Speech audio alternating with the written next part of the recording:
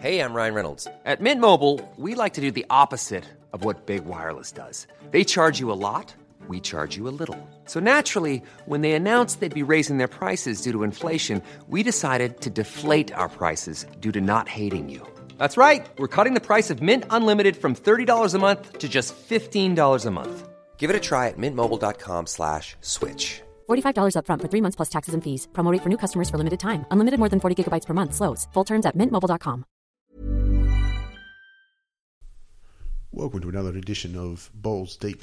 This time we've got a friend of ours, Richard Garrett, who's gone off to Japan on a science trip. So we wanted to talk to him about his jiu-jitsu over in Japan, as well as playing AFL. Well, I should say playing Aussie rules football with the Japanese, and how it differs and what they've taken from the Aussie culture and how they've implemented it over there.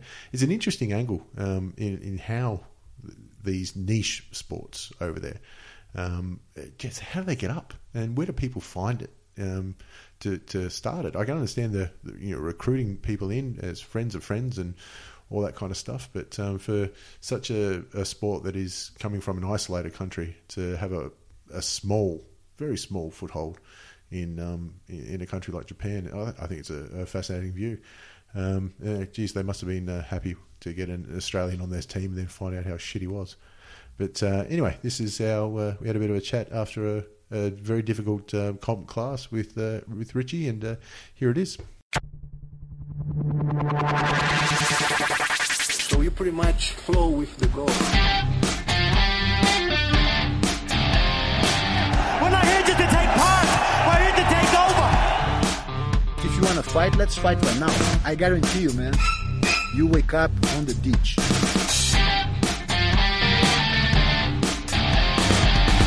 Let's do it. So crispy clear. You get it through the mics. No, you've got to do the sip and the... Well, not on an ad. Well, we can make one. Pepsi Max. For the fuckers that don't drink. Because I'm driving tonight. Because you want to drive.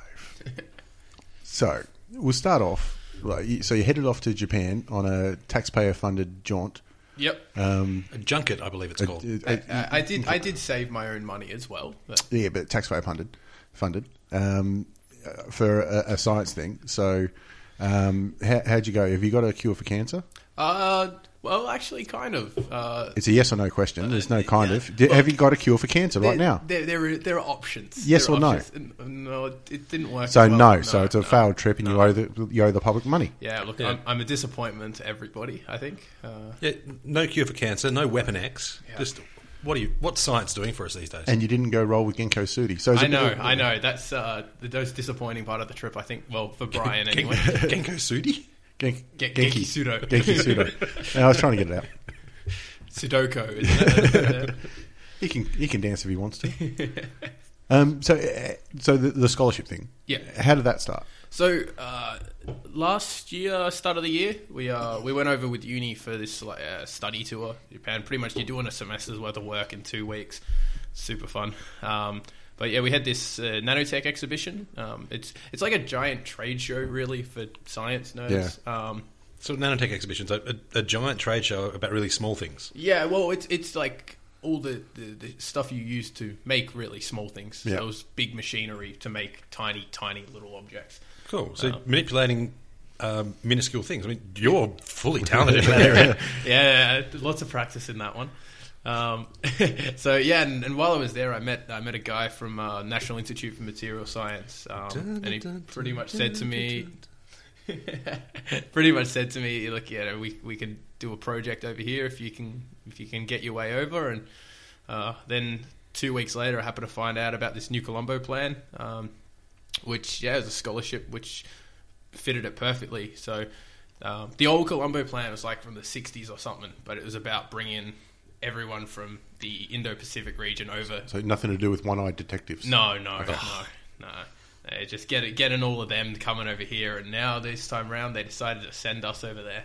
So it fitted in nicely, and after about 6 months of applying and interviewing again and interviewing one more time, yeah, I'm just lucky enough to be picked. So was the idea of the trip more for the science and the study side of it, or just, hey, I can do what I do in Japan for 6 months? Well, it kind of both. So I mean, I was a rarity. The scholarship was designed to do a study component and then do an internship or some mentorship at some business, because they want to promote networking is the big part of this scholarship. Funny that they think that the problem with the science lads is socialising. Yeah, exactly. We don't talk. Well, it's not just for science people either. Like there was a heap of engineers too. Yeah, yeah. We had some lawyers, economists, or whatever the word is. Dickheads. Yeah, pretty much. The guys who care too much about, I don't know, money. They get to say net with a straight face. But yeah, so I was a kind of weird one that my study component was the internship, because I was doing a research project for my degree back here, and it just happened to work in well that I managed to get the 6 months over there, and it fitted in perfectly with my uni schedule, so I didn't have to skip a beat there. So that's the boring stuff while you're over there. Yeah. What we really want to talk about is the jiu-jitsu. Did you manage to fight Godzilla? No. The You biggest didn't even go see Genki. How's he going to fight look, fucking Godzilla? okay. Well, I just figured if they're going to get all the science nerds around one place, they could at least come up with, I don't know, an anti-mechanic Godzilla or some shit. Yeah, we could have built one, probably. But a tiny one. Yeah, it would have to be. It couldn't be more than 60 kilos, because that's pretty much everyone I fought. I think the biggest Japanese guy I grappled with was probably about 89, 90 kilo. That's it. I guess if they go over to that, they tend to go over to the sumo side of things. Exactly. You're either extreme. But that was a scary thing. Jiu-jitsu comps in Japan, and their biggest weight divisions are the light featherweight divisions. And I was like, man, we're lucky if we have 4 rooster weights in all of Australia, let alone having them actually come for a competition. Can you imagine grappling a sumo guy? No. You tap out to stack. I thought that's just what grappling with Heath is. Just heavy. Hey, I wear that nappy for comfort. All right, it's as far as I'm concerned, legal no gi. No, it's the little spiky tail things. The tassels. The tassels, yeah. They're the ones that get in the way. That's just because I was an Ultimate Warrior fan back in the day. I just throw rice around the ring for the hell of it. I just enjoy that bit. I think it's salt. It's salt. It is salt. But isn't it both? You've got to ward off the demons. I don't know. I don't know thought they what did the rice salt and is gonna salt. do. I think one's a wedding. So if you're grappling with a sumo who's throwing rice around, No, I thought they did the salt to get the demons away and the rice to feed the pigeons. It's just salt. It's just salt. Oh, okay. Yeah. It could be, but Maybe I just saw a sumo wrestler that didn't get paid too much and just had to supplement his income somehow. The best part about going on a that's why the sumo- Yakuza sits in Yakuza. Yakuza. I was going halfway between Yokozuna and Yakuza. Yoko Ono somewhere in there as well. The best part about going to the sumo though is there's no ring chairs. So yeah, so all the people in the audience, they literally will get squished when someone gets thrown heavily out of the ring. That's one hell of a stage dive when there's no stage. Yeah, well, that's the thing. They're dropping probably at 1 meter, 2 meters from the top of this platform and down onto some 90-year-old lady who's sitting there, just cross-legged on this tiny little cushion, and just absolutely crushes her, and it's hilarious. And she loves it. Don't they have a max weight now though, which is still substantial? Yeah, I think they have put limits in, but they're kind of weird with how they run their divisions. I was doing a bit of research on it because there was a major tournament over while I was there. You want to have a crack? I was interested. no, but they go more ranked by skill. So you have and each kind of skill level has certain weight restrictions as well. Okay.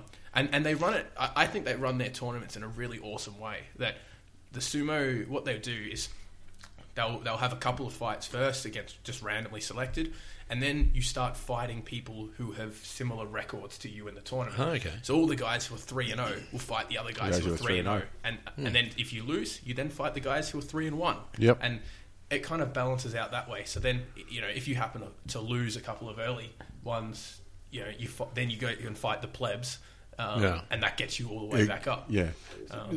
Is that for the major ones you're talking about? So I know they have 4 super tournaments a year. Yeah, there's I think there's a form. It might be 6, maybe. I don't know, but there's pretty much one like every 2 months. Yeah. I think there's like the 4 like their Grand Slams kind of thing. Yeah. And then there's like the other couple at the tier below, maybe. Yeah. I can see why they call it a Grand Slam. They're big motherfuckers. Like you get at tennis. That's a Grand Slam, really? Well, see, that's the Because cool they- thing now. They've started getting like a lot of European guys are coming over now. I saw the Mongolian brothers. I was or going to say, something. there's only 2 Yokozunas at the minute, and they're both the Mongolians. Yeah. I East and think West. It was the last time I looked. Yeah, and they've built like fucking crazy. Yeah, they're built. They're strong. Yeah, they're less about just overall size and more about having that muscle. Because I think the last of the massive ones was Kanishki, who was 400 kilos or something stupid like that. But no, I don't think he ever got the Yakuza rank. It's a fascinating sport, like the way they Yakuza. He might have had some dealings with Grand- Yakuza, I which know was the issue. they had one of their grand tournaments cancelled because of the Yakuza, Yeah. which is a couple of years ago. I think they always say on the scale of how corrupt sports are, there's sumo and then everything else is second. Yeah, it just doesn't matter. Sumo, boxing. No, not even close. Don King's got nothing on these fuckers. Yeah, some of it's like, and that's the weird thing. Like the Yakuza in Japan, they kind of keep to themselves, and it's the same. The cops kind of they don't try and it's not like the bikie gangs here where our cops are kind of going in every 2 weeks Yeah. to raids. The cops in Japan, they kind of leave them alone as long as they don't mess with people outside of their They area. look after their Yeah. As long as it's shit in their own yard. The Catholic approach. If you ignore something, it'll go away. Yeah, there's less touching little boys in the Yakuza, I think, though. So I mean, look, maybe. I guess they more sell them. Yeah, okay. Just for already there, I am not saying that occurs because I don't want any Yakuza guys coming after me. So it And may or may. if they do, we'll film the shit out of that. You've already got half the tats. They probably think you're a brother. Actually, that's the funny thing. Like, I definitely noticed.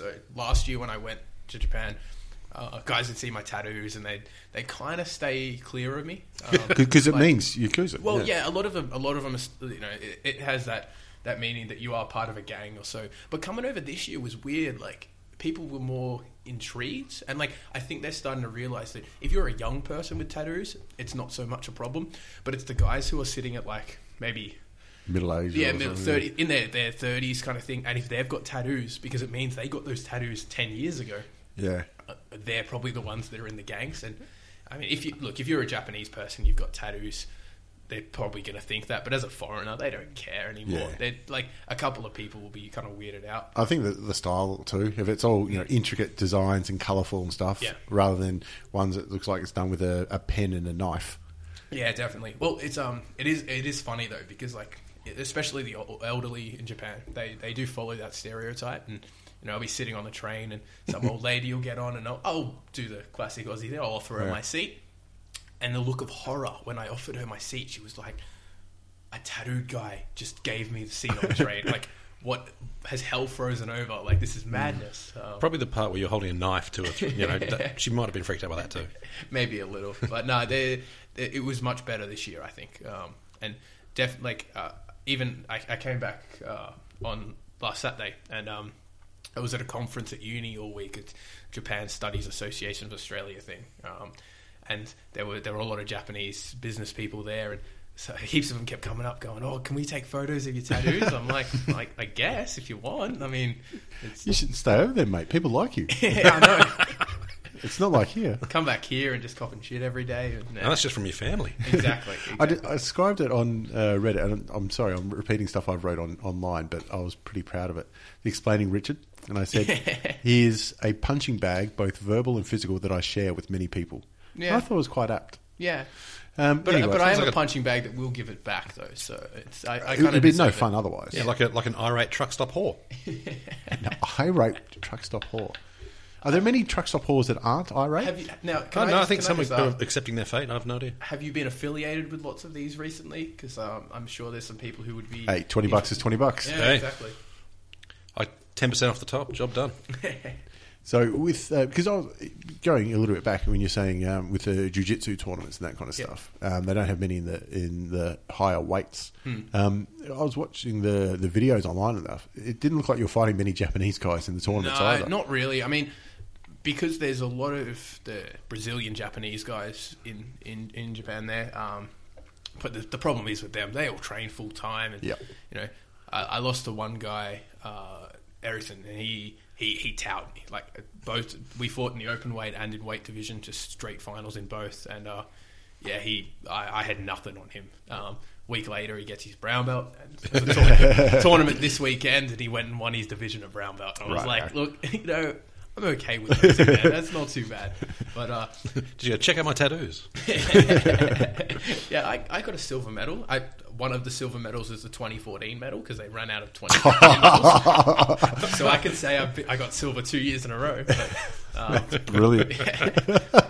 Well, they did ask, like, well, we can send one out for you. And I was like, look, I leave in 2 weeks. Don't worry about it. It's fine. So here's my Australian address. Yeah, it's a funny story. You know, I don't mind. But and then there's a lot of American guys as well because the Navy base and stuff. So a lot of them come up, and it was good. It was good to grapple with some of them.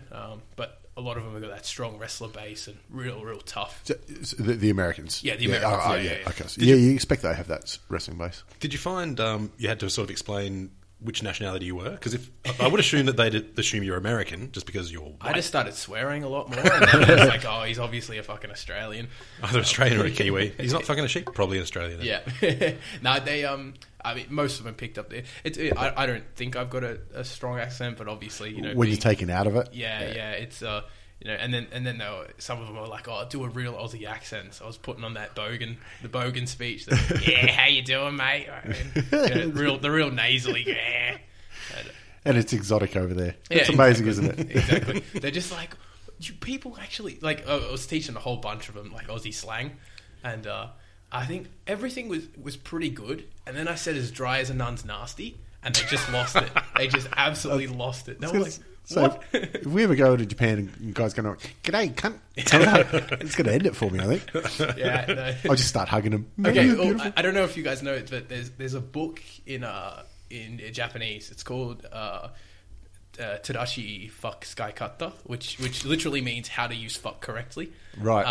And like it's like a 200-page book on all how to use different swear words in the proper English. Jeez, 100 pages of that have to be fuck, surely, because that is usable as a verb, a noun, an adverb, everything. I think so it covers fuck, it covers shit, it covers damn, which is a little bit soft, but you know, the Japanese, the worst word they say is bad. Well, isn't it also a thing? Because I had a friend that lived over in Japan for a year or something.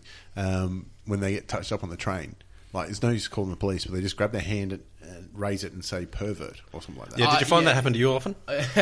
No, look, I was a little more conspicuous about it, just kind of, you know, the sneaky touch here and there. Other people, not just yourself. No, I didn't see it happen, but I was never really on the train in peak hour, and that's the biggest issue, I think. But yeah, I mean, a big part of Japanese culture is that shame. That honor system shame. Yeah. If you embarrass someone, you know, it's not, you know, it's not like the old school, God, you know, stab yourself through the stomach. But no, they fuck, that'd be impressive. Imagine catching the train and then someone's like, "I have to tell my family." Just take someone's umbrella. But and, I guarantee, though, the train workers have it cleaned up in 2 minutes and would not miss a stop. Exactly. Just keep going. Best part about Japan, the They have efficiency. clean-up robots, little one of those little vacuum robot thingies comes along, and they've already got the organs harvested, and someone else is saved. Well, it's the thing, like, you know, okay, we've got our Melbourne trains, and if a train's 20 minutes late, it's like, oh, big deal, you know, no worries. If a train is 30 seconds late in Japan, it's like, holy crap, like, you know, all these Japanese people are freaking out, going, what's going on in the world? They've dropped another one. Yeah. It's like someone would have to have died on the train tracks for it to be any kind of inconvenience. Or Godzilla. Yeah, Godzilla. But look, you know, they've got contingency plans now, sure. They have it covered with earthquakes. Every building that you go into has earthquake protection on all the cupboards and stuff. It's pretty nifty, actually. Like last year when I went, we got to do a Tokyo uni, and like they got a pretty old school library, some, you know, really valuable books that you don't want damaged. And when they sense an earthquake, these little shutters pop up that block the books from falling out, which is really cool. It's just like simple things like that we wouldn't think of. You say simple? Well, all it is just a little switch that goes tick tick, It's just hooked up to vibration or something. Yeah. So if you kind of shook the bookcase a bit, it'd probably go off too. But. I get kicked out of the library the first day, I think. He's there shaking. All they've done is recycle old pinball tilt sensors. Exactly. Yeah. Brilliant. And that's the thing. It's and like even my apartment and stuff. Like I was on the 6th floor, and we probably got about 15 earthquakes while I was there. Really? Yeah, it was a lot. I think the biggest was a 6.2 or something. Right. And we were like close to the epicenter. Yep. And being on the 6th floor building, we were swaying a bit. It was enough. It was enough to actually go. Ooh, should I get the hard hat out? Yeah, I think so. I wonder if that's like the Japanese equivalent of the drop bear, where they have like a machine at the base that shakes the building, shakes it, yeah. And they're like, "Oh, we'll stir up this foreigner and we'll fuck him up." Oh man, the amount of people I convinced that drop bears exist is awesome. And then I got out the photo of like that Photoshop's one with the big snarly teeth, the blood dripping down. Yep. And they're like, "Oh, do these really exist?" I was like, "Yeah, you've got." Whenever you're walking in Australia, just look up at the trees. Just always check the trees first. Put a bit of your own urine behind your ears. So, how did you find because you did train with the Japanese? Yeah. We're talking jiu-jitsu. Yeah. You trained a couple of places. So, how is Brazilian jiu-jitsu going over there? Because obviously it's come from judo, which is Japanese, and there's Japanese jiu-jitsu.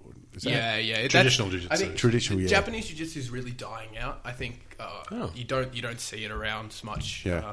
But so I arrived in January, and for the first month, I couldn't find a jiu-jitsu club nearby. The closest were like 14, 15 k's away, but without having a car, it's a bit hard to get to. But Tsukuba University is maybe top 3 judo schools in Japan. So it's where the founder of judo used to teach back in the day. Yep.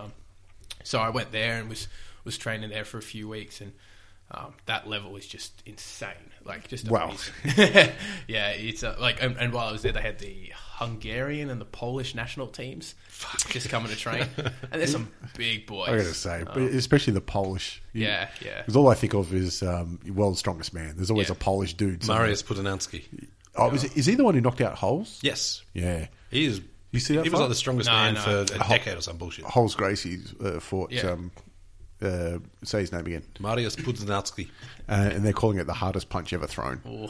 It was just a big overhand. But anyway, from the world's strongest man. Yeah. Anyway. Dude's got no cardio, but fuck me, he can punch his way through a tank. You only need one punch. Yeah.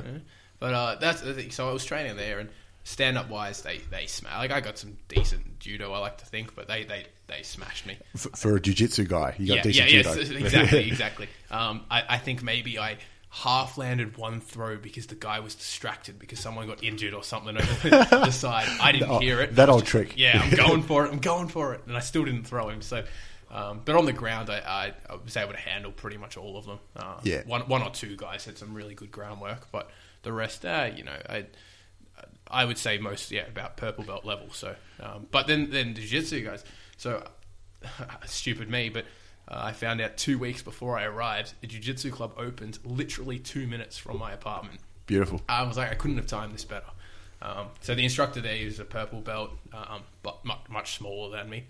And then they had already, within a month, they had 5 white belts or so signed up. Wow. And really, it was really cool. So again, lots of smaller dudes, but it was just nice. I had some warm bodies to choke and as opposed to the cold ones. Well, after a while, mate, they start to get a bit brittle. Yeah, look, it's better than setting a gi up on my pillow at home or something and just going nuts on that. But taking the women's underwear off at first. Yeah. Oh God. One time. So how did you find the structure of the class? It's pretty similar. So the club I was training at, it was a Max Jiu-Jitsu affiliate that had just opened up. And sorry, is Max Jiu-Jitsu a big affiliate in Japan or is it worldwide? No, it's they're just Japan. Yep. The head coach Max, he lived in LA for 6 years. Hoist Gracie black belt, I believe. Okay. I hope I'm correct there. But so then he's moved back to Japan, opened up the club. They've been around a few years now, and then this affiliate's opened up. So I was training there, and we pretty much followed a normal structure. Like it felt like training back home. That's why I really liked the club. It felt like I never left Melbourne, except there was a lot more Japanese people there. And then so every Sunday we would head into Tokyo to the headquarters and do the competition class there. Yeah. Just so I could get a grapple with some more brown belts and black belts and stuff. Rather than beating up white belts all day. Exactly. There's only so much I can drill. But I really enjoyed it. I mean, they let me teach a couple of classes and stuff, and I got to put my own little flair on it. But it was weird because like they do a few drills that we don't do. Yep. So just a couple of different movements. Like the biggest one was like hip outs. Like they instead of our kind of like we call them judo style hip outs, where you kind of just move and then switch and move and just it's more like a continuous flow. Yep. Their hip outs are like a 3-step thing. So you hip out, you straighten, you pull your leg in, and then you change. Just like you move, you're recovering guard from half guard or something, and you pull your knee out like you're going to a close guard. Hopefully that makes sense for people. Yeah. So that was a little different. So it kind of slows your hip out a little, but it makes it more technical. Applicable. Yeah. Okay. And like just simple stuff like that. Everyone keeps asking, did you learn something fancy? Did you learn anything cool? I was like, I really just fine-tuned stuff that I already use. Just a little tweak here and there. Maybe, grab the left leg instead of the right leg when you shoot in, or just tiny little grip changes. Nothing major. So when you were instructing the class, what did you showcase? Triangles. So there was a class I did on triangles, because the coach in Tsukuba, he's quite a short dude.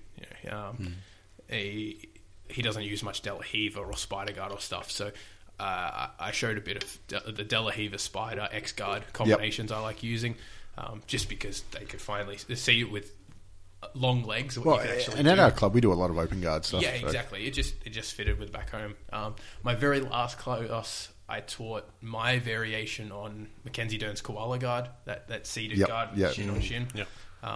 Just the little things I was tweaking over the 6 months, and they enjoyed it because it was something a little different they hadn't really seen. It was good fun, and I mean it made it tough because I did my best, but I was trying to teach the class in Japanese as well. Yep. I mean it's kind of straightforward with jiu-jitsu because you don't have, between me showing the move and my sporadic Japanese, you kind of just like hand, knee, foot, hip.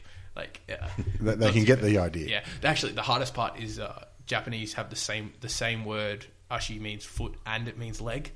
So I'll be like, that's just inefficient. Yeah, I'm like, I want to say put your like your leg on the hip, and they're like, my foot. I'm like, no, your leg. Like having to actually point and say this Ashi, this one. Maybe you should have Peter DeBeaned it. Just gone, put your dick in his hip. Just fucking choke him. Are they as aggressive? You think as Actually, I'm kind of. That's one thing that's surprising with jiu-jitsu. Like, it's kind of that Japanese style where, they pick one sport and they do it from the womb until they're 200 years old, and they don't cross train. Like the jiu-jitsu guys are all pulling guard. I mean, because they're all lighter weight classes. Yeah, they're all pulling guard. Very, very few have judo backgrounds, so they don't try and throw it. And I was hoping that some guys would try and stand up with me and would have some good throwing battles, but the majority will just pull guard, which is it's good in a way because I'm a guard player. So going over there, I really had to focus on my passing because I was suddenly the biggest dude in the gym. Yeah, so it's kind of fun when that happens, isn't it? It's lovely. I love. Like I was grappling with some dudes who were like 45 kilos, like legit. We call them kids. Yeah. No, but like legit adult male Japanese guys, and 45 kilos, and I'm like, you're just like a snack for me. I hold on, boy. It's they've got like the tiniest little necks that it's. I feel like when I'm choking them, the head is actually just going to pop off. It's like flicking the Pez lid open. It's not surprising, I guess, that Brazilian Jiu-Jitsu is big in Japan. Like you say, drowning out traditional Jiu-Jitsu. Yeah.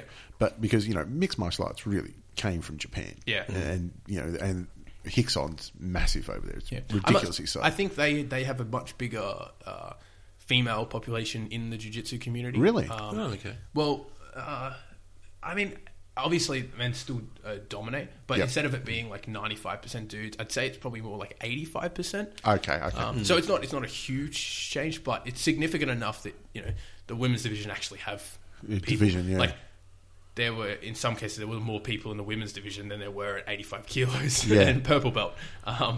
So I was lucky to get 1 or 2 fights in my comps, but and I think maybe it's a case of a lot of the women are still young, so they don't have families and stuff. But once they get a family, it kind of puts on the back step because they, Japanese families are very traditional in the man works from 7 a.m. until 10 p.m. and the woman's meant to be a housewife kind of thing. They'll work like part-time jobs during the day while the kids are at school and stuff, but other than that, that's still that model. Yeah, which it's starting to change. It definitely is. They're becoming a little more progressive, but it's still a large portion of Japan is stuck on that system. Well, that's interesting that they get so many young women then into a combat sport like this. I mean, you think of it like Japan, like Japanese, they have kendo, stuff like that. Yeah, that actually has a huge number of females in it.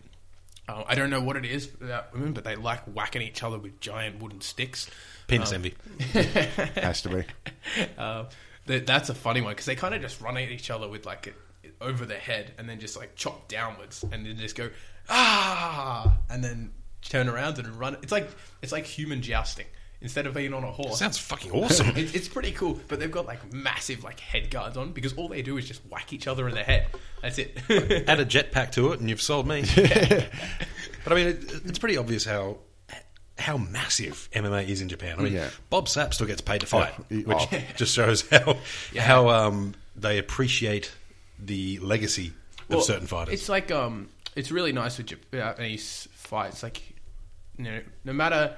They don't care who wins or how they win, whatever. They just want to see people give it their all. Yeah. Like if you go in half-ass, that's when the problem starts. But if those guys, like, they don't care if you're not swinging for the fences. If it's just a full-on grappling match, it's just stone silent because everyone's so intently watching and going, "Oh, this is amazing," and then everybody will always get standing ovations and stuff. It really sucked that I didn't get a chance to go to an MMA card while I was there.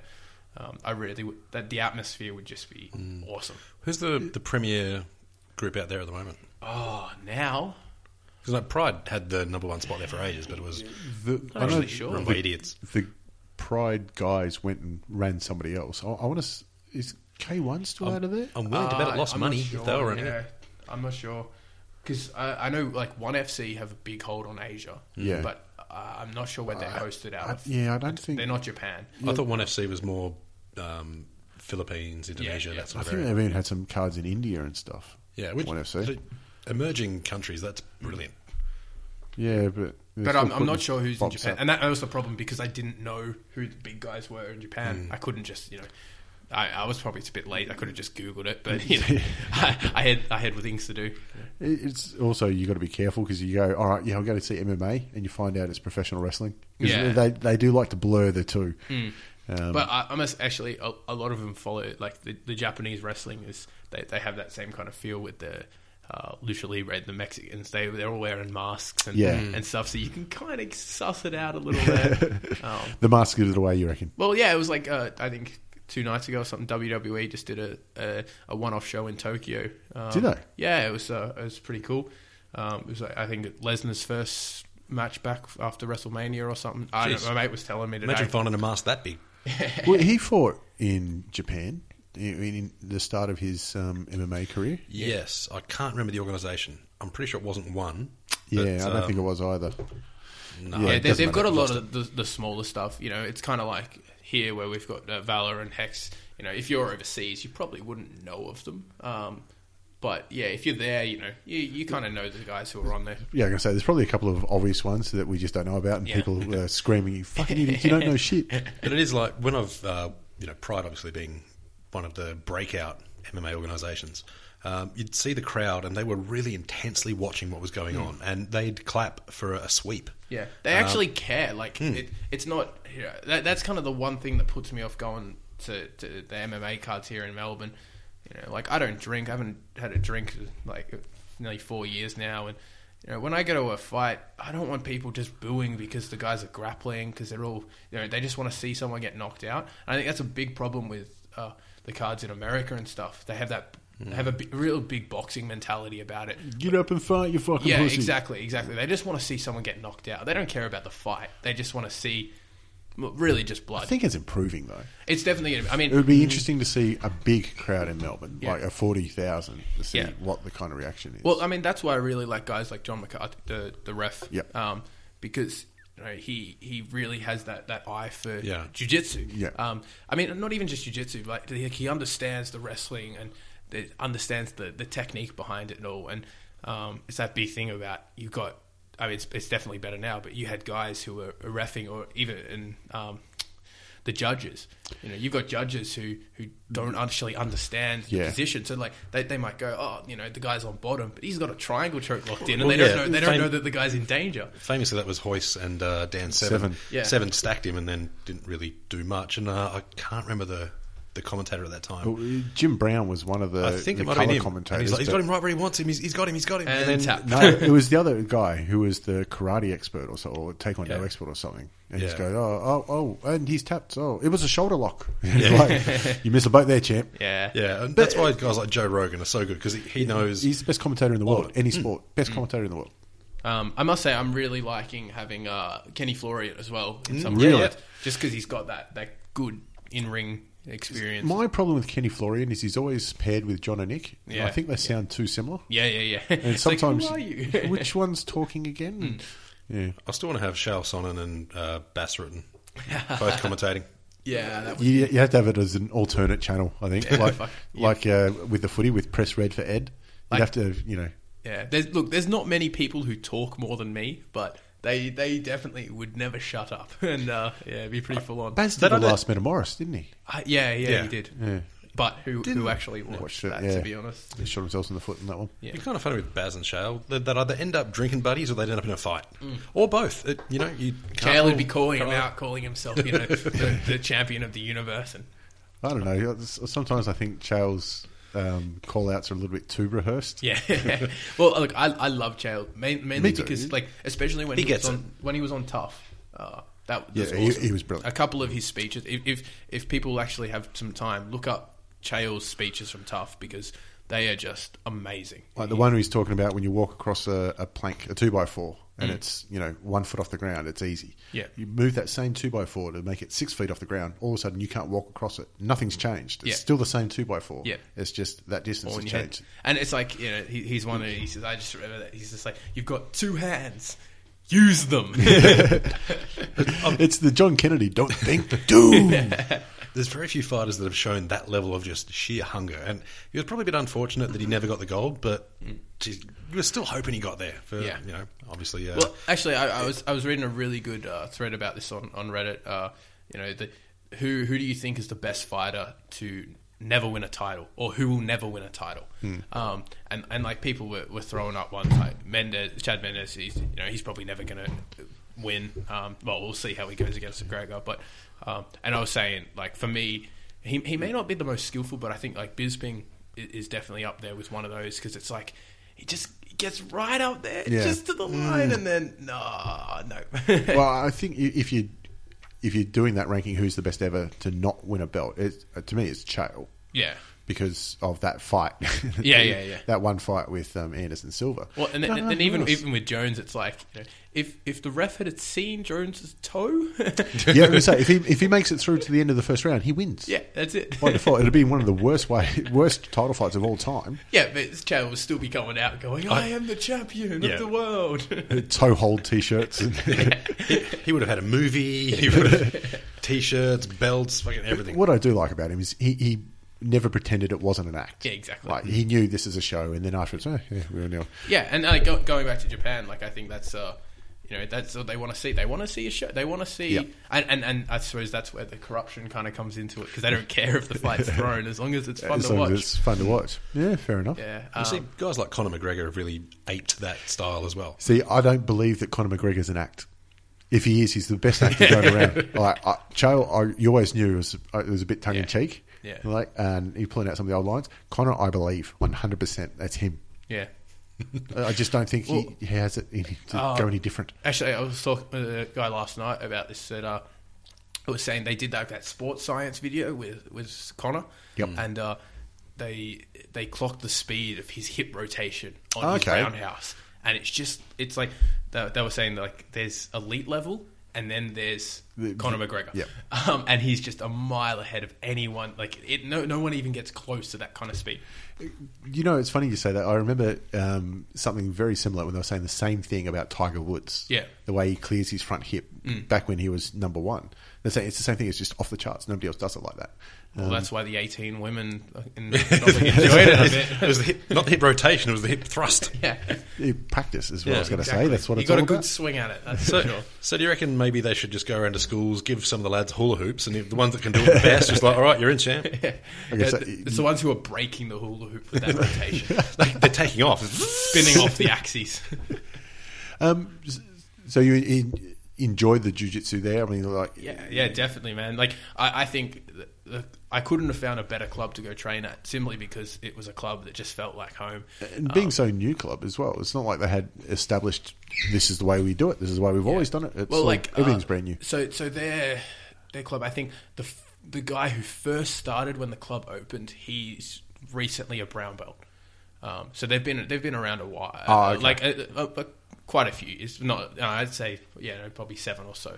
I'm not sure off the top of my head, but long enough to get a brown belt, obviously. Yeah. But yeah, like it's a real family environment. Like the head coach, he's got two little daughters, and at first, they were afraid of the big scary Australian with tattoos and whatnot. They had no clue. Exactly. And then by the end of it, like we went out for dinner, and they're just like trying to give them piggyback rides and stuff. they kept coming up to me. We're having like a little picnic. There was a picnic inside the gym after training one day, and they're coming up to me and they're saying something in Japanese. I just had no idea what it was, and I kind of looked at the coach and was like, oh, As a person with a very deep voice, I'm hired all the time for advertising campaigns. But a deep voice doesn't sell B2B, and advertising on the wrong platform doesn't sell B2B either. That's why if you're a B2B marketer, you should use LinkedIn ads. LinkedIn has the targeting capabilities to help you reach the world's largest professional audience. That's right, over 70 million decision makers all in one place. All the big wigs, then medium wigs, also small wigs who are on the path to becoming big wigs. Okay, that's enough about wigs. LinkedIn ads allows you to focus on getting your B2B message to the right people. So, does that mean you should use ads on LinkedIn instead of hiring me, the man with the deepest voice in the world? Yes. Yes, it does. Get started today and see why LinkedIn is the place to be to be. We'll even give you a $100 credit on your next campaign. Go to linkedin.com/results to claim your credit. That's linkedin.com/results. Terms and conditions apply. What are they saying? He's like, oh, they just want you to chase them. Like, really? All right, fine. Like, he was just shocked. He was like, you have energy to still do that? I'm like, yeah, I'm 22. I can get away with it. Little kids.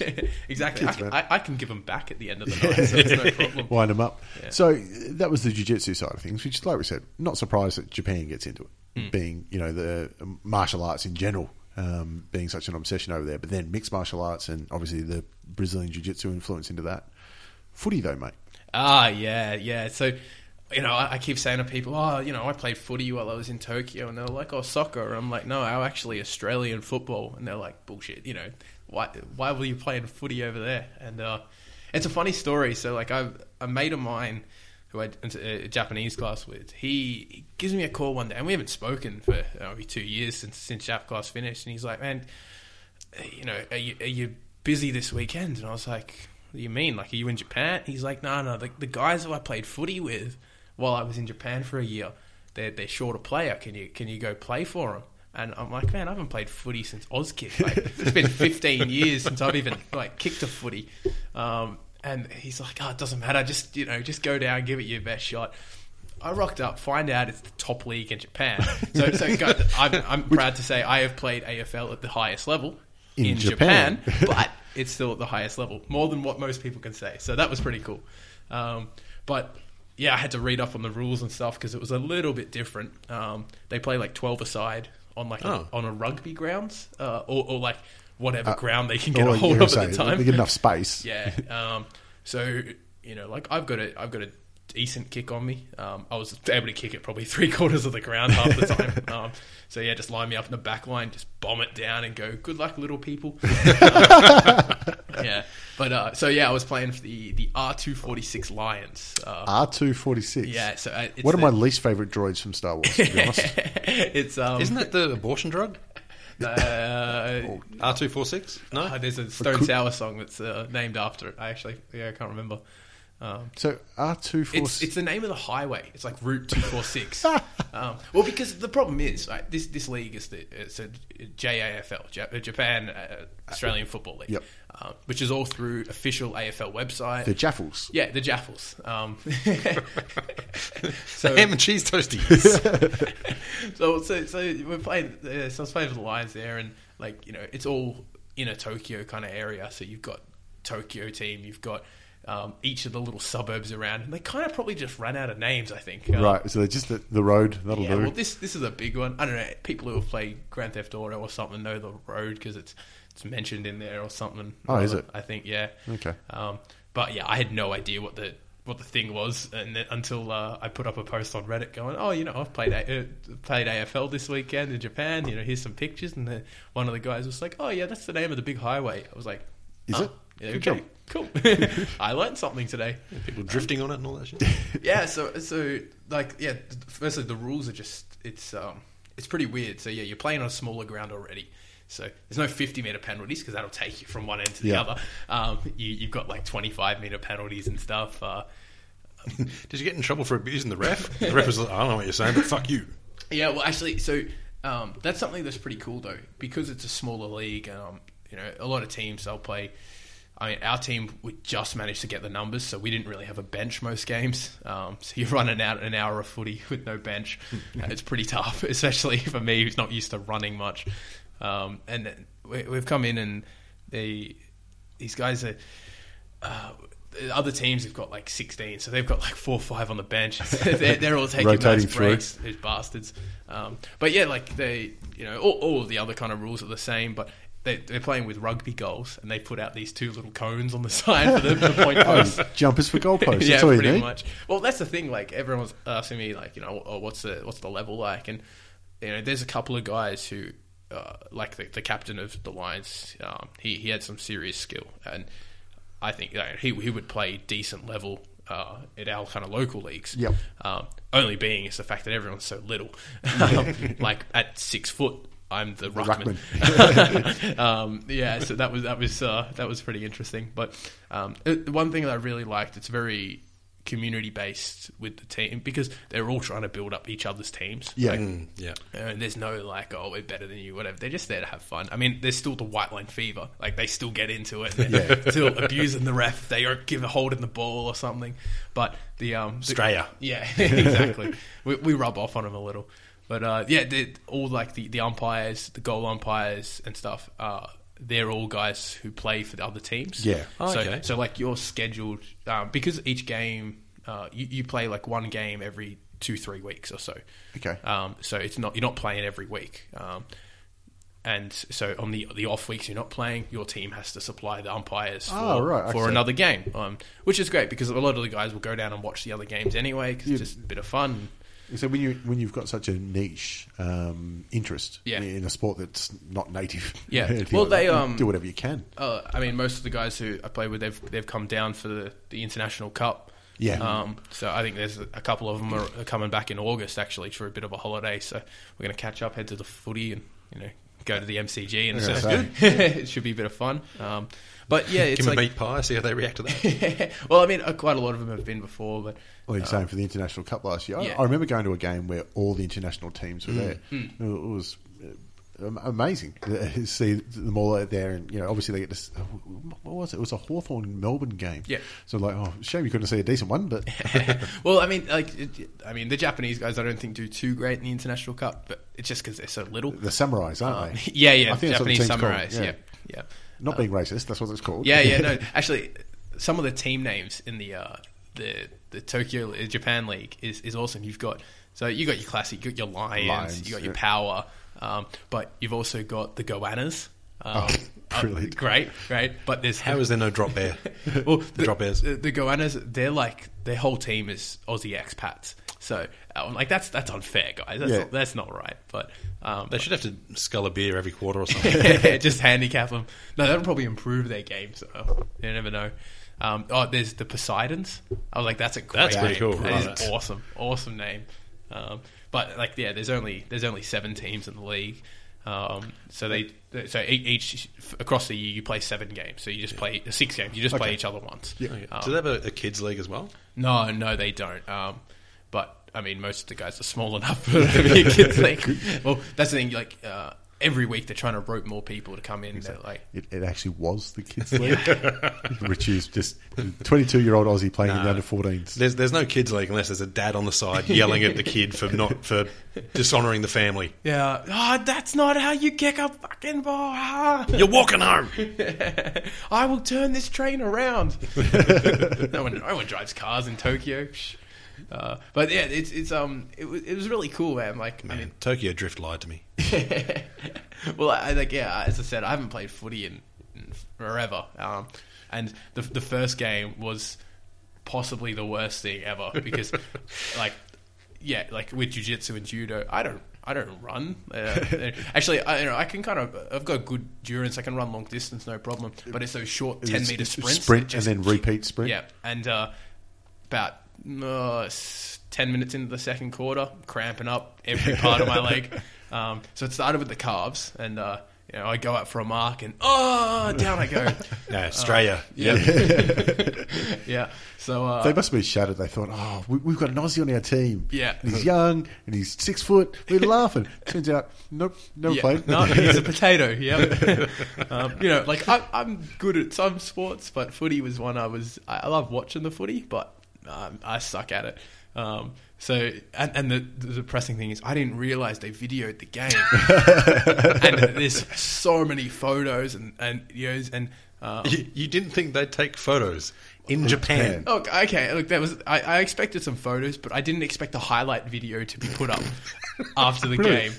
Like a 20-minute video of this snippets from each quarter and stuff. And I must say I was happy because 2 minutes into the video, you see me just crunch 2 Japanese guys, absolutely poleaxe. Tell me, the 2 Japanese guys you crunched, if you added them together, would they weigh the same as you? Probably close, actually. Close? Yeah. That poor guy. I'm so sorry to him. But then, at the end of the video, hopefully by the time people have gone, this is boring, I can't be bothered watching the rest of this. That's when you I fuck get up. absolutely cleaned up. Because I was I saw the guy in front of me. I was like, I can sidestep in. Didn't see the little dude come around behind and just bang, face first into the mud. Actually, that's got to be great for developing the game in Japan, because they'll be like, here's an Aussie, he's come over here and played and we fucked him right up. Go you back can to your too. own country. Fuck off, mate. We're full. See, the Japanese aren't like that. They're just like, kick on, we'll stack you up. Yeah. Stack them up higher. Well, it was pretty funny. I was the only Aussie on the team. A couple of teams, as I said, the Goannas are full of Aussies, and each team's kind of got one or two. Fucking cheats. So, I mean, an important part of footy is sledging. How'd you manage that? Did you just have to keep pointing to your elbow and inject shit? Or No, not so much. It was just more using them as armrests and stuff. I'm standing in the goal square. I'm like, dude, I'm just cramping a little. Just you're down there, okay.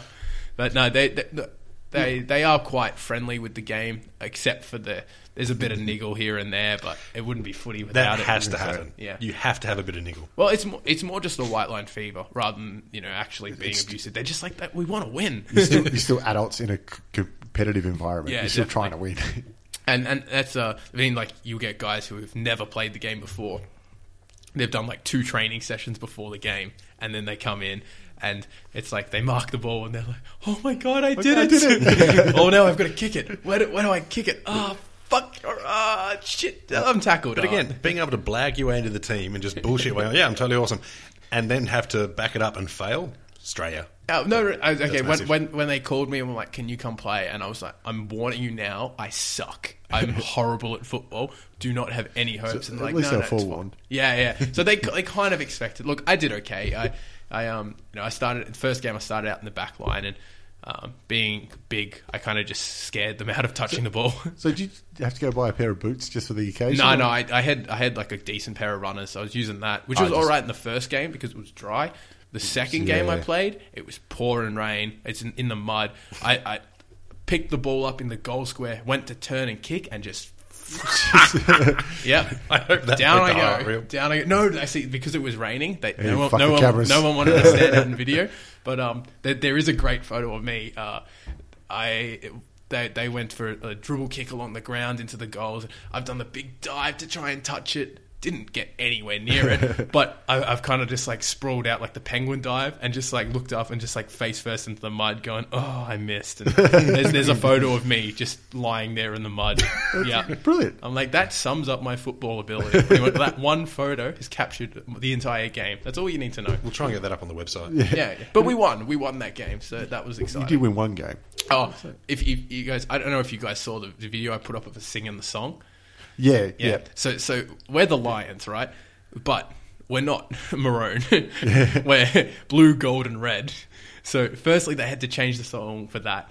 But then, we're not the pride of Brisbane Town. We're the pride of 246. We're the pride of basically 8 Mile. Yeah, and then they're like, the like Fitzroy and Bears of old. Well, we changed that as well. So and no one knew the words to the songs. Half the dudes don't speak English, and we're reading the song off in English lyrics on a laminated card that's just sitting in the middle of the huddle while we're singing.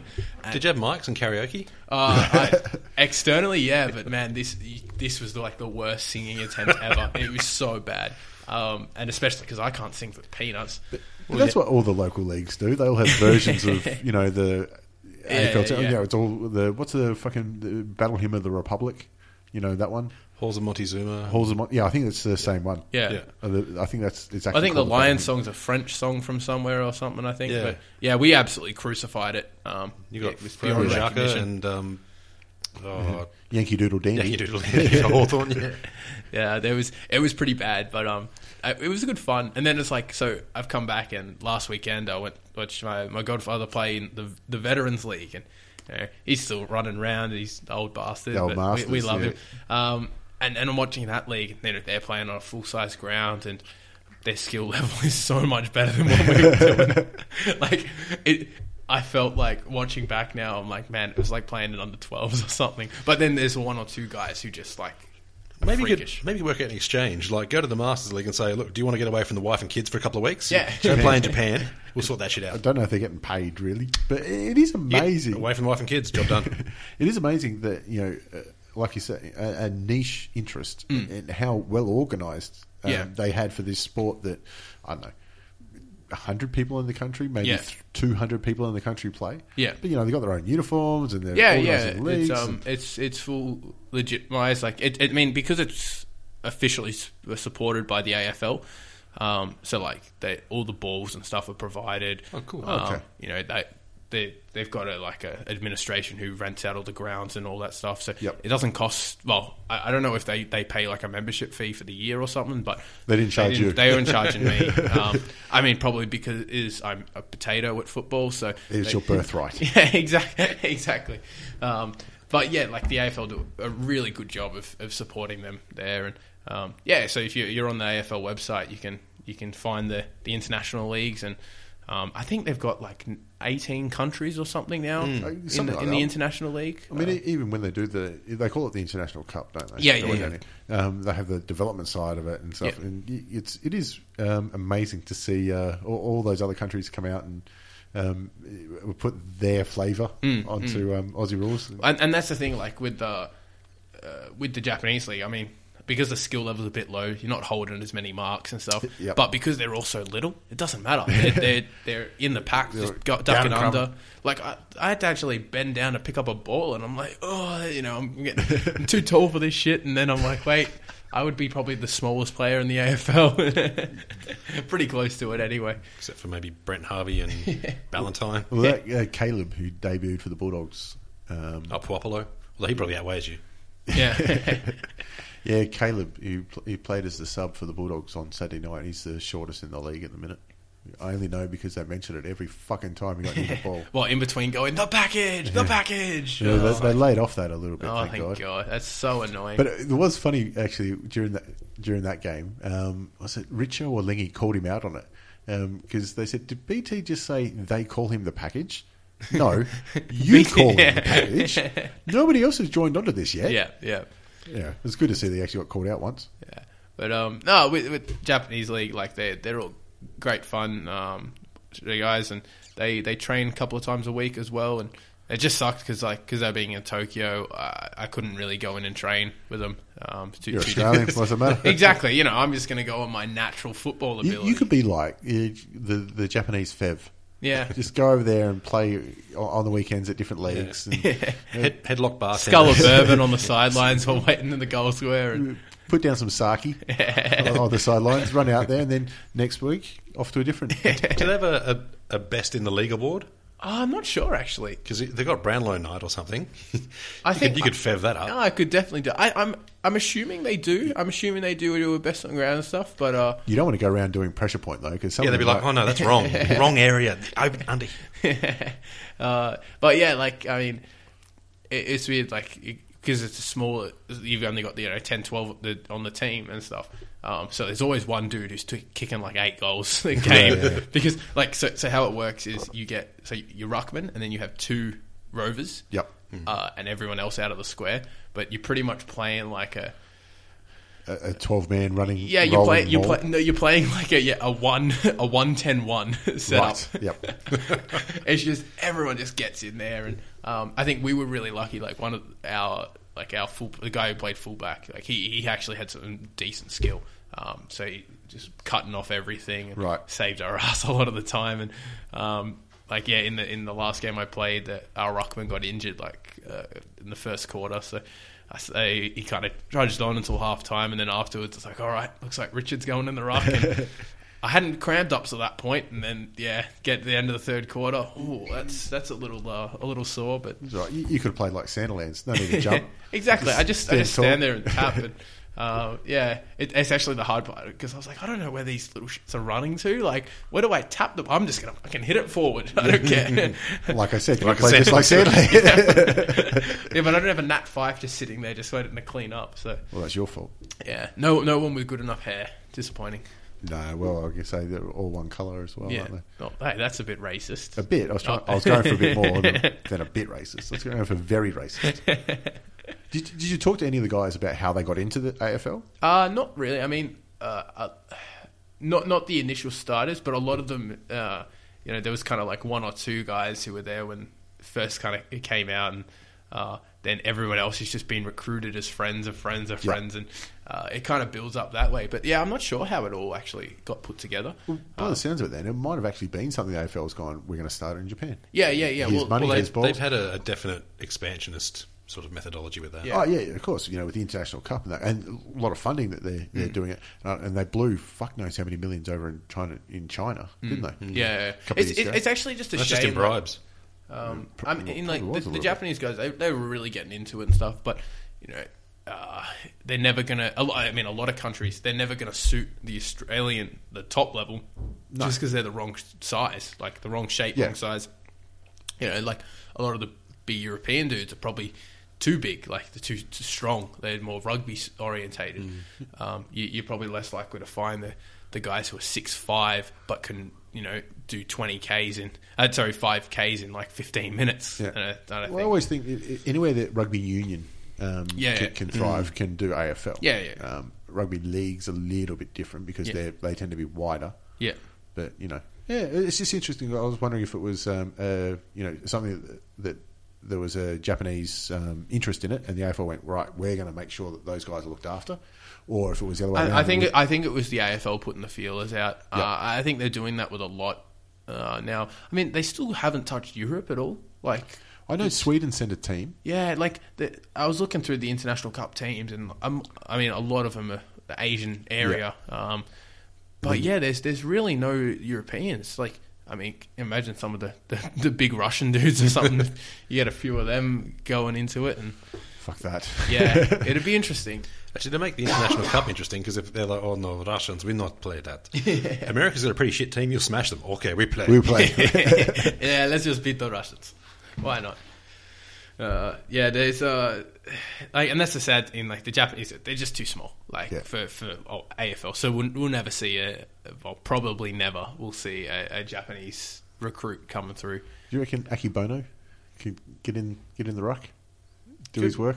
I don't know if he could jump, but as long as he keeps moving forward. Akibono, he's about 6'5" or something. I don't know him. You don't know Akibono? No. He was a Yokozuna who went into. Oh yeah. He fought Hoyce. Oh, okay. I got a feeling he fought Brock Lesnar too. Got a feeling he got whooped both times. He did. Yeah, he didn't do very good at all. I think he went to K1. Well, I mean, like, the way I put in perspective, like, you know, for example, China, you got guys like Yao Ming, right? Yep. Sure, he's huge, but built in a test tube. He can't run. Yeah. Like, yeah, he's not going to be able to keep up with that kind of speed that our AFL really demands. Like, yeah, it's getting a lot faster of a game now, and I think that would kill a lot of the other countries. I mean, the problem is, I just don't think other countries give a shit. No, of course they don't, and they're not going to. Certainly not in our lifetime. And I suppose, especially because, I mean, it's called the Australian Football League, so it's like. But you do Brazilian Jiu-Jitsu. Yeah, but I think that's different. I mean, I think now, like, with Jiu-Jitsu, it's moving away from being called Brazilian Jiu-Jitsu because so many other countries are getting into it. And everyone's just calling it Jiu-Jitsu. Yeah. But you still look at the World Championships and the Mundials and all that stuff. It's still, you go, oh shit, there's somebody that's not Brazilian. Yeah. It's certainly at the black belt level. He's probably going to lose. I mean, because they're still the best, and they will. That's why, you know, it's just, everyone's going about trying to get it in the Olympics and stuff. I hope it never goes. I'm the same, because A, they'd have to change all the rules because they have to make it spectator friendly. Yep. B, I mean, look, it'd be great to represent my country. It'd be awesome, because by the time it probably comes into thing, you know, I'll probably be, well, hopefully, you know, in that age good level bracket. black belt, right at that nice age level, and it'd probably work out well. But, you know, there's no reward out of it. There's no like, I mean, I look at some of the judo guys, and you've got like guys like Travis Stevens and stuff. Yep.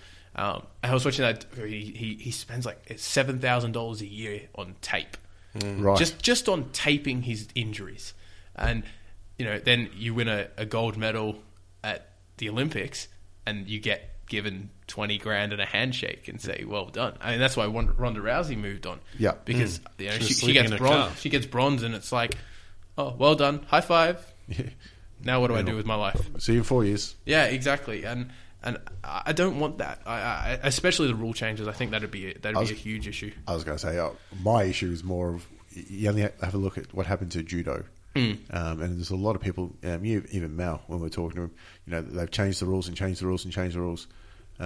It maybe not for the best, you know, and especially because there's a lot of old school jiu-jitsu guys that want to keep it, you know, the street side of it, as opposed to, you know, the self-defense, as opposed to the sports side. And then if you make it Olympics, it's obviously all about the sports side. Yeah, I mean, look, I always hate that argument too with the sport and the self-defense stuff, because personally, like for me, I mean, obviously I train for sport because I'm competing and I want to win competitions. Yeah.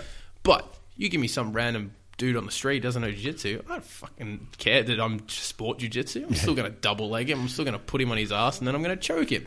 Like, you know, obviously if he's got a knife or shit, I'm running away. But, you know, if you, that's the thing, like people are saying, you know, you look at guys like the Mendez brothers and stuff, and all their fancy guard pulling and all their inverted shit, and they're like, oh, that'll never work on the street. Well, that's because they're never going to use it on the street. Like, if he can do that to a high-level black belt, do you think he's going to have a problem with some random drunk dickhead on the street? Like, I'll tell you what, a wicked crossover and a double-hand dunk doesn't work on the street either. Exactly. But it's a sport, isn't it? Exactly. But I think you could make the argument too, all right, boxing is an Olympic sport. but they've got the amateur rules, and professional boxing still does fine. In fact, there's a fair bit of cash in it. Amateur boxing is shit, though.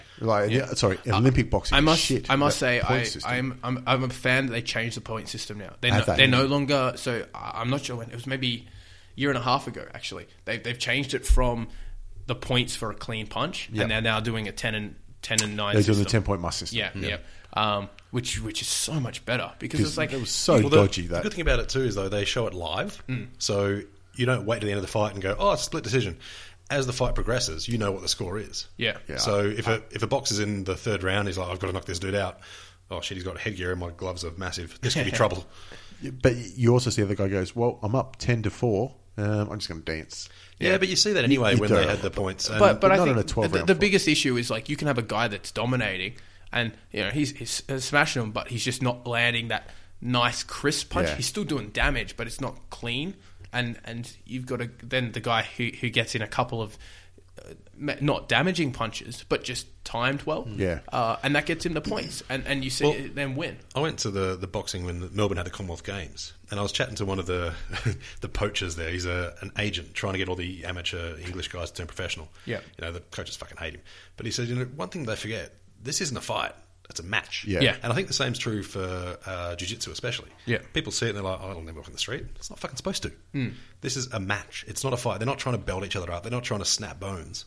They're trying to get to the point where they submit or they choke I think out. actually Keenan said something good about this, and it was like, you know, the reason guys play 50-50 and pull guard in competition is because it's what you have to do to beat other guys who actually know jiu-jitsu. Yeah. You know, you're not going to beat a guy with just a double leg and going to mount. I mean, you've got the old school guys like Hodger and stuff who can do it to anybody.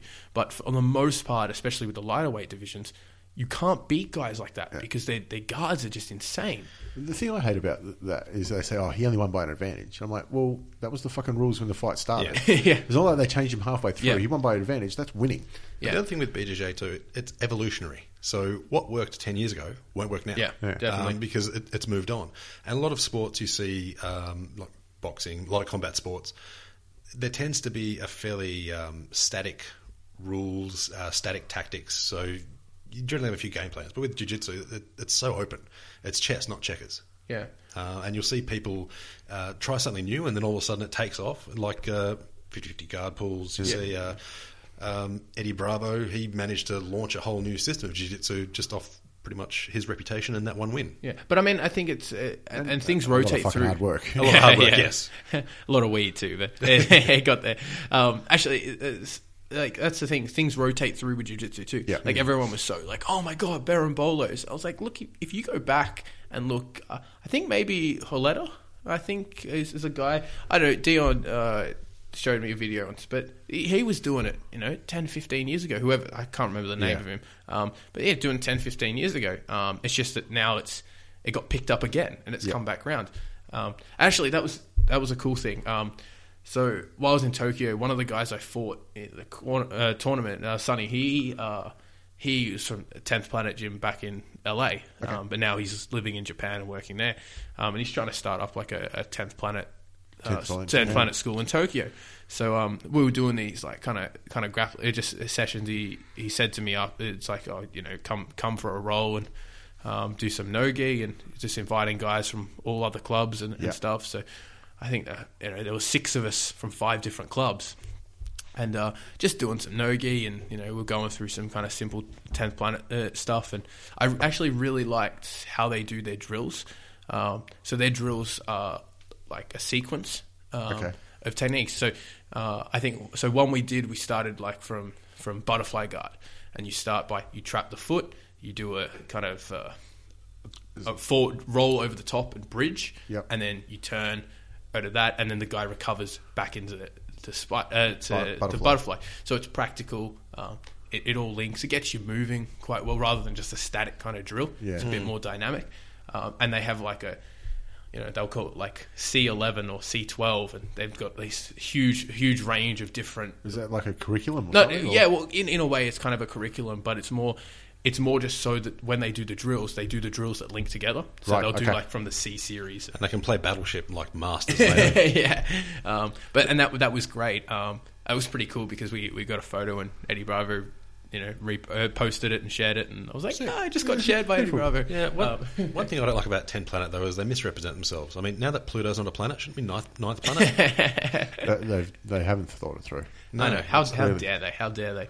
But no, it was really fun. Like, I mean, I love something I really like about jiu-jitsu with when there is no politics bullshit getting in the way. Like, I would struggle so much if. I think we're really lucky as a club with Dion. He's very flexible about training. As long as you represent your club and you're, when someone asks where you train, I train at Perkins Jiu-Jitsu. Damn right. But if we don't have a class on a night and I've got a free night, of course I'm going to head over to another gym and have a roll and hopefully do our club proud and kick the shit out of a few of them over there. Even when we talked with Jamie Murray, he was saying he loves that his students. He said, "Go out there. You've got to go train somewhere else as well, because it's part of the bit wider community." And everyone at the end of the day, everyone wants the sport to get bigger. And it's just like you're talking about with the Japanese guys with their AFL, their footy. Yeah, there's no point if you're the one team that flogs everyone else and everyone else gives up. Yeah, exactly. You've lost it. So it's about building up the sport as much as... And plus, other people understand what it takes. Because if you show someone the belt grading system in jiu-jitsu and you're saying, there's basically 5 belts. Yeah, but if someone says, you've been doing it 5 years, are you a black belt yet? You're like, mate, you don't know what you're asking. If you're a purple belt in 5 years, you've done good. Yeah. Job done. And that's the funny thing. It's like, people are like, what belt are you? I'm a purple belt. What's the belt? I was like, it's white, blue, purple, brown, black. It's like, you're not very good then. I was like, well, if you compare me to the black belts, you're right. Yes. But I think, I honestly think there's also there's a smaller gap talent-wise between the belts than people think until you get to the guys who are like elite. Well, yeah. Yeah. Like, the elite guys, I think, there's someone, one of the ASOS black belts, he was saying, and there's blue belts here who would take my lunch money. Yeah. Like, because they're just freaks. Yeah. And all they do is train too. But, like, I mean, I feel like when I roll, I would say, I would consider myself at a decent level of purple. Like, I win a few tournaments at purple and I do all right. And, a lot of brown belts I will match or occasionally beat. Worry them. Yeah, exactly. Yeah, not at our club though. I've got nothing for the brown belts. There's a couple that there's guys like Liam who I'm never even close to. Like, there's always that one guy, and it's funny. I feel sorry when I roll with Liam because I'm like, I'm giving you nothing here. Well, that's the problem. There's nothing for you. Everything I can do. Liam listens to this a lot too. Yeah, everything I can do, he does better. He's stronger than I am, more technical. Yeah. Your eyesight's better than his. I do have that on him, and I might have a little bit of flexibility in some areas.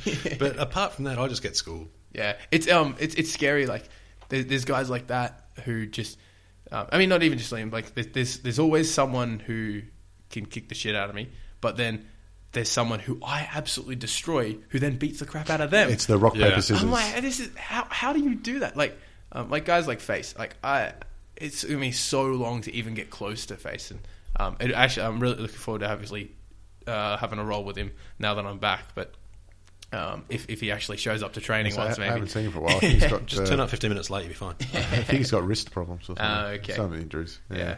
But it is funny like that, how you can... I beat him, but he can handle him easily, and then he's got nothing for me. And well, it's like some guys' competitions, I mean, obviously, the further you get up the belts, there's less and less dudes to fight. It's the same dudes. Like, I fought one guy at comp 5 times, and I've beat him 4 of those times, I think. But then there's one guy who gives me a good trouble in comps, and he's absolutely towed this guy. And I'm just like, it's just not fair. Why can't I beat you all? To me, it's like an old school RPG where you pick your perks. Yeah. Like there's certain moves that I can do that I'm comfortable with. I can snap them on, and I'm pretty good with them. But when you get someone who can defend that move, I'm fucked. Yep. It's like, for me, and triangle choke, I'll triangle choke anyone any day of the week. Know what? I used to love the thing. Get me to do an arm triangle, and I'm like a north-south choke. I'm like, You can't do an arm triangle? Oh, I can't. I don't know. I fucking love the arm triangle. You guys are big. You guys are big guys. You can put a lot of weight onto it. Big guys, short arms. It's arm triangle central. Yeah. But see, I got the long, lanky arms, and it's like... That's even better. That's even better. You just got to get that... Your elbow that you're doing the choke with, you just got to touch the mat. Yeah. And then ratchet the shit out of it. Closing that space is tough. I'd rather just fucking triangle everyone. I love when you got the arm triangle and you've got it locked, and you're like, all right, this is home. I've just got to ratchet it. And it's like, all right, a little bit, gap, a little bit, gap, a little bit. Yeah. Starting to hurt? All right, a little bit, gap.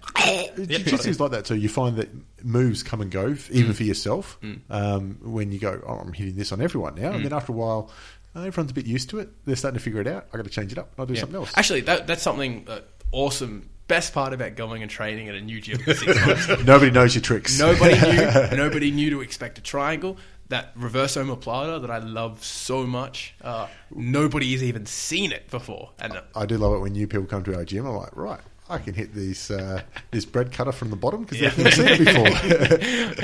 The Heath choke. I can't do it on anybody else because once you've seen it once, it's like, all right, I'm not. Look, I've seen it a few times. You still catch me with it, sneak. But that's probably because I'm trying to do the same thing to you on top. And like, oh wait, if I'm doing this to him, he can do it to me. Tap. It does become a bit more of a pissing match too. It's like, I know exactly what you're doing, and I'm not going to let you do it. I'm going to do it to you.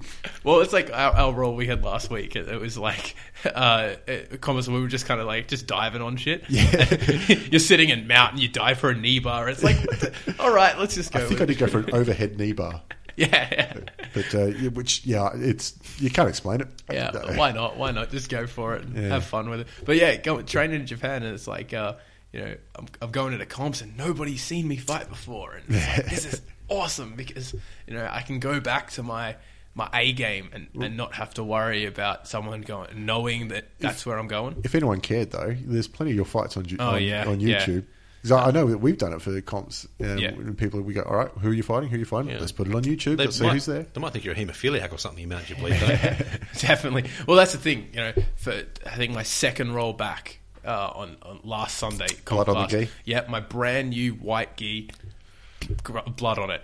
You can shout out the brand. The ground fighter geese. They very nice to me, and it came out in the wash anyway. Yeah, it all came out, and now it's all patched up too. So ready for New South Wales States next weekend. The weekend after. Yeah, not next weekend after. Fortnight. Yeah. So I'm flying up on the Monday. The Monday with Megan for our little romantic week away in New South Wales for jiu-jitsu. Some people call it kidnapping. Yeah. Well, it was a case of, she was like, I said there was the comp and I wanted to go up, and she was like, oh well, I'll come with you, but she's got a family event on the weekend, so now she's leaving the Thursday night before the comp. So and then she's like, oh, so where are we going to stay? And I was like, oh crap, well, I've got to find out where the comp is first, and all that shit. See where we can go. And then I was just like, oh well, there's a hotel in Chatswood. And I'm like, well, why Chatswood? I was like, VT1 maybe right around the corner, and I want to go train with the guys again. But she'll never know. Nah, she's she would have tuned out by now for sure. Yeah, exactly. He just mentioned jiu-jitsu. I was like, shoe shopping. But no, I must say, like, Megan is don't try and save it now. No. Seriously though, she puts up with a lot of my shit. To be honest, I was going to say no shit. It's phenomenal. The community service work she's forced to do. Yeah, everyone said she could do better. I definitely think Richard told her she could. I've been pleading with her seriously. Like, find someone better. There's surely someone out there. I want to watch. So the last thing then, obviously you're back in the country now, and you're straight back into the tournaments here. Yeah. Does that mean you're going to go find a local footy team? No chance in hell. No. Teach them what you've taught Japan. I am more than okay with keeping my body intact for getting ruined by jiu-jitsu. Just like getting tackled a couple of times, and I'm like, oh, if I turned a little bit badly there goes the ACL. You probably do know, you might not though, that in his break from competition, Kit decided to play footy. He's blown his knee in out. half. Yeah, that's unfortunate. Just the way it goes. Well, that's what Dion was saying to me. Like, when I told him, I'm playing footy this week, and he's like, don't you fucking get hurt. You've got a competition in 2 weeks, and if you're not there competing, I'm going to be pissed. And I was like, yes, boss. Don't hurt me. But no, I couldn't get near the ball to get tackled. Yeah, exactly. I probably had like 2 touches across both games. And yeah, I just kind of smiled and nodded and was like, yeah, tap the ball down. Here you go, little people. Done my job. Yeah, didn't kick a goal. I would have liked to. That would have been fun, but I'd have to have some kind of skill to do that. Yeah. Let's keep it where we can. Yeah, exactly. All right, man, we might wrap it up there. Awesome. An hour 20. Yeah, it was fun. Well, that was a lot longer than I was expecting. Yeah. Thanks for letting us know about jiu-jitsu and footy in Japan. Yeah, no, it's cool. It's an awesome angle. It's nice to share it, and hopefully I can just link all my friends to this and go, this is what I did the last 6 months. Don't ask me questions again. We'll have a sledge thread probably on Reddit for it as well, so if they want to join in, all fun and games. Pretty much. Awesome. Cheers, guys. Awesome. Have a good one.